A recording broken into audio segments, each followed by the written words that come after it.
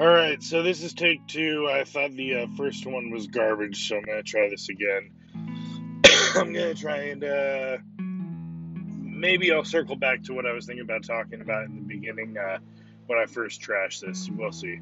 Um, I'm driving home right now, so if there's background noise, I apologize, but hopefully it shouldn't be too bad. We'll see. If you don't know, this is Steven from Riverside.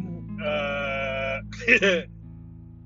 channeling my inner Richie from Boston, driving road podcast fearmonger. Um, so I work at this place, and every day there's like something that rolls out. It's basically I just print canvas of different images that people want printed on canvas, framed so that they can hang in their house.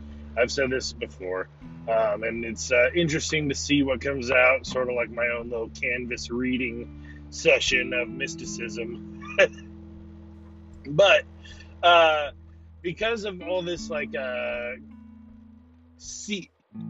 C19 stuff that's been basically going around, I don't know if you've heard of it or not, but they're emphasizing a lot of these nurses, and all of these nurses, all I can see is a whole bunch of people twerking and basically letting people die. Which, if you don't know about the ventilators, like the moment you put a ventilator on somebody, there's like an 80% chance you're going to blow out their lungs and kill them. So, like, realistically, all this stuff is just another way to kill people. But that aside,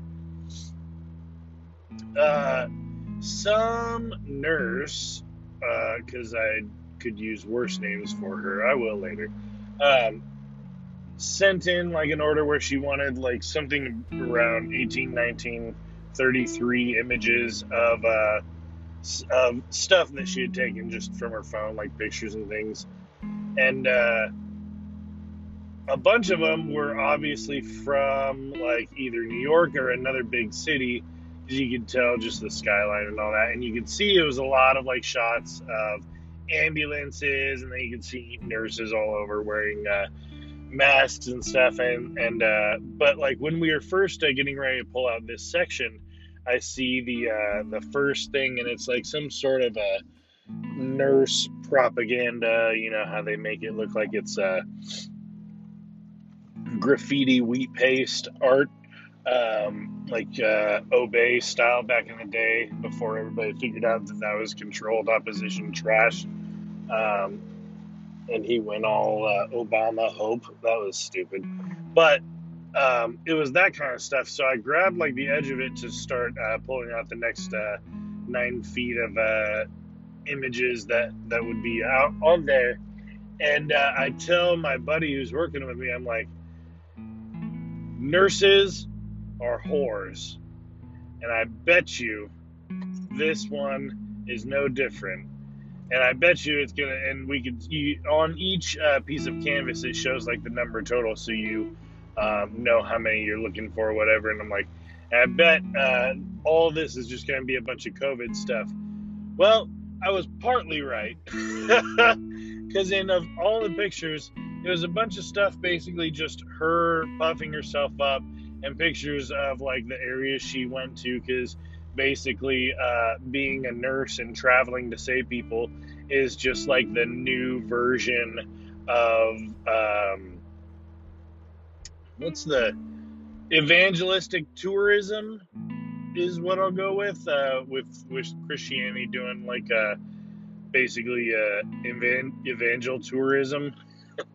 Granted, I did get caught up in that in my own respect, so maybe I'll go into that whole story sometime down the road and explain what all happened to me in 2 years while I was overseas. But sure enough, in the middle of all these pictures was a picture she took at whatever hotel she was at, where she was just in her underwear in a mirror. Basically, you get the picture. So it's like, oh, see, I know what I'm talking about.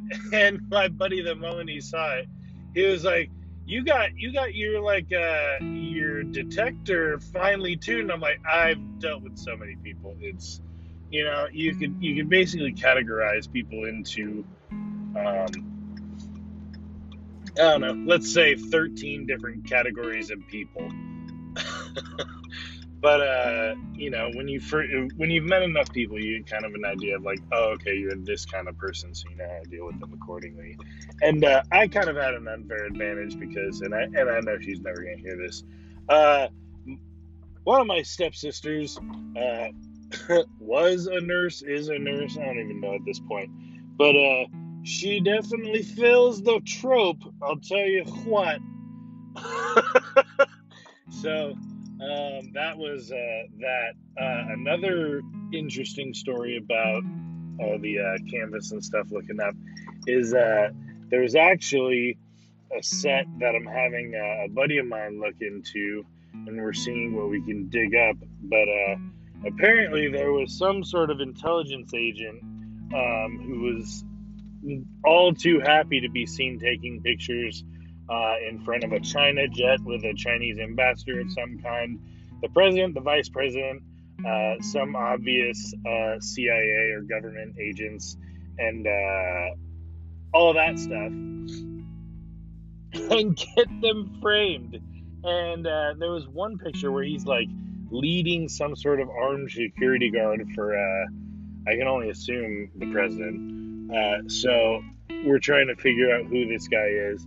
And it might actually be even more interesting because I don't think who it's getting sent to is the actual guy in the images, unless the name is entirely different. So the plot is quickly thickening, which is quite interesting for me. So I'm hoping to see what happens next if I can figure out who these people are, and I don't know. Maybe I'm probably getting in too deep.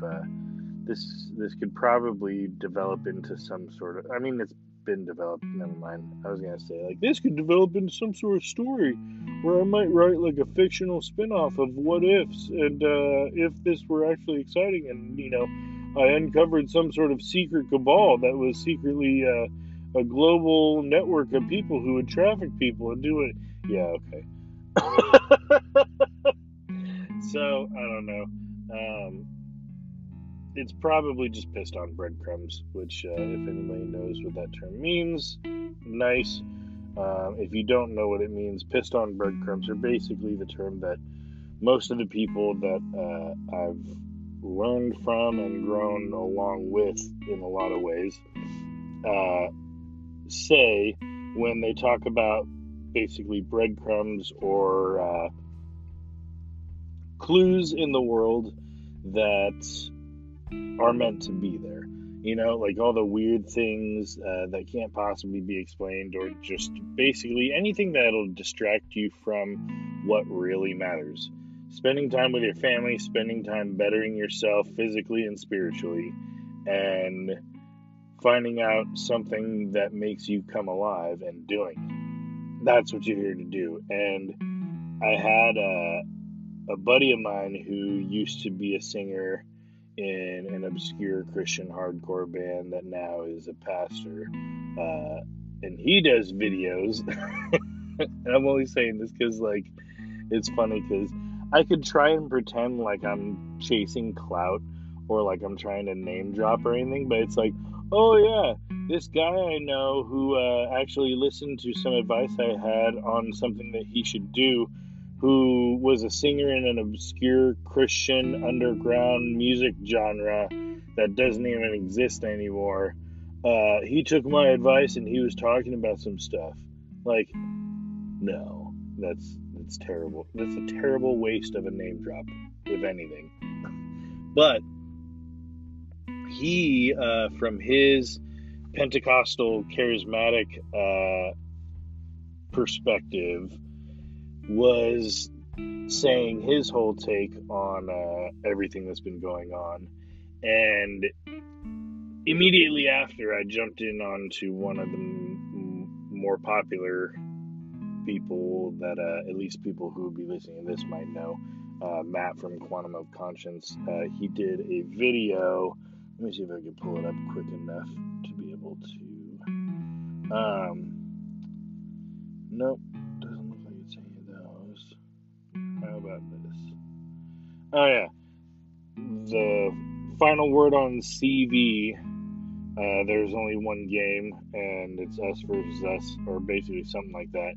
And it's funny because even in my YouTube history, it says there was that one, and then on Rev Talks, the title is "Snatched from the Fire," and for what is my boy Tommy talking about all the stuff that he was talking about. And after that, listening to yet another video where they were talking about scientific actual studies of miracles happening and people being healed, where it's like, believe what you want about whether or not those stories are controlled, and if they're in the news, there's probably some sort of deception to a degree about it. But I've seen bones heal. I've seen people recover from sicknesses and seen a lot of crazy things that I can only relegate to the supernatural. And even though I don't fully know or understand what's out there, I guess I kind of, to some degrees, do know that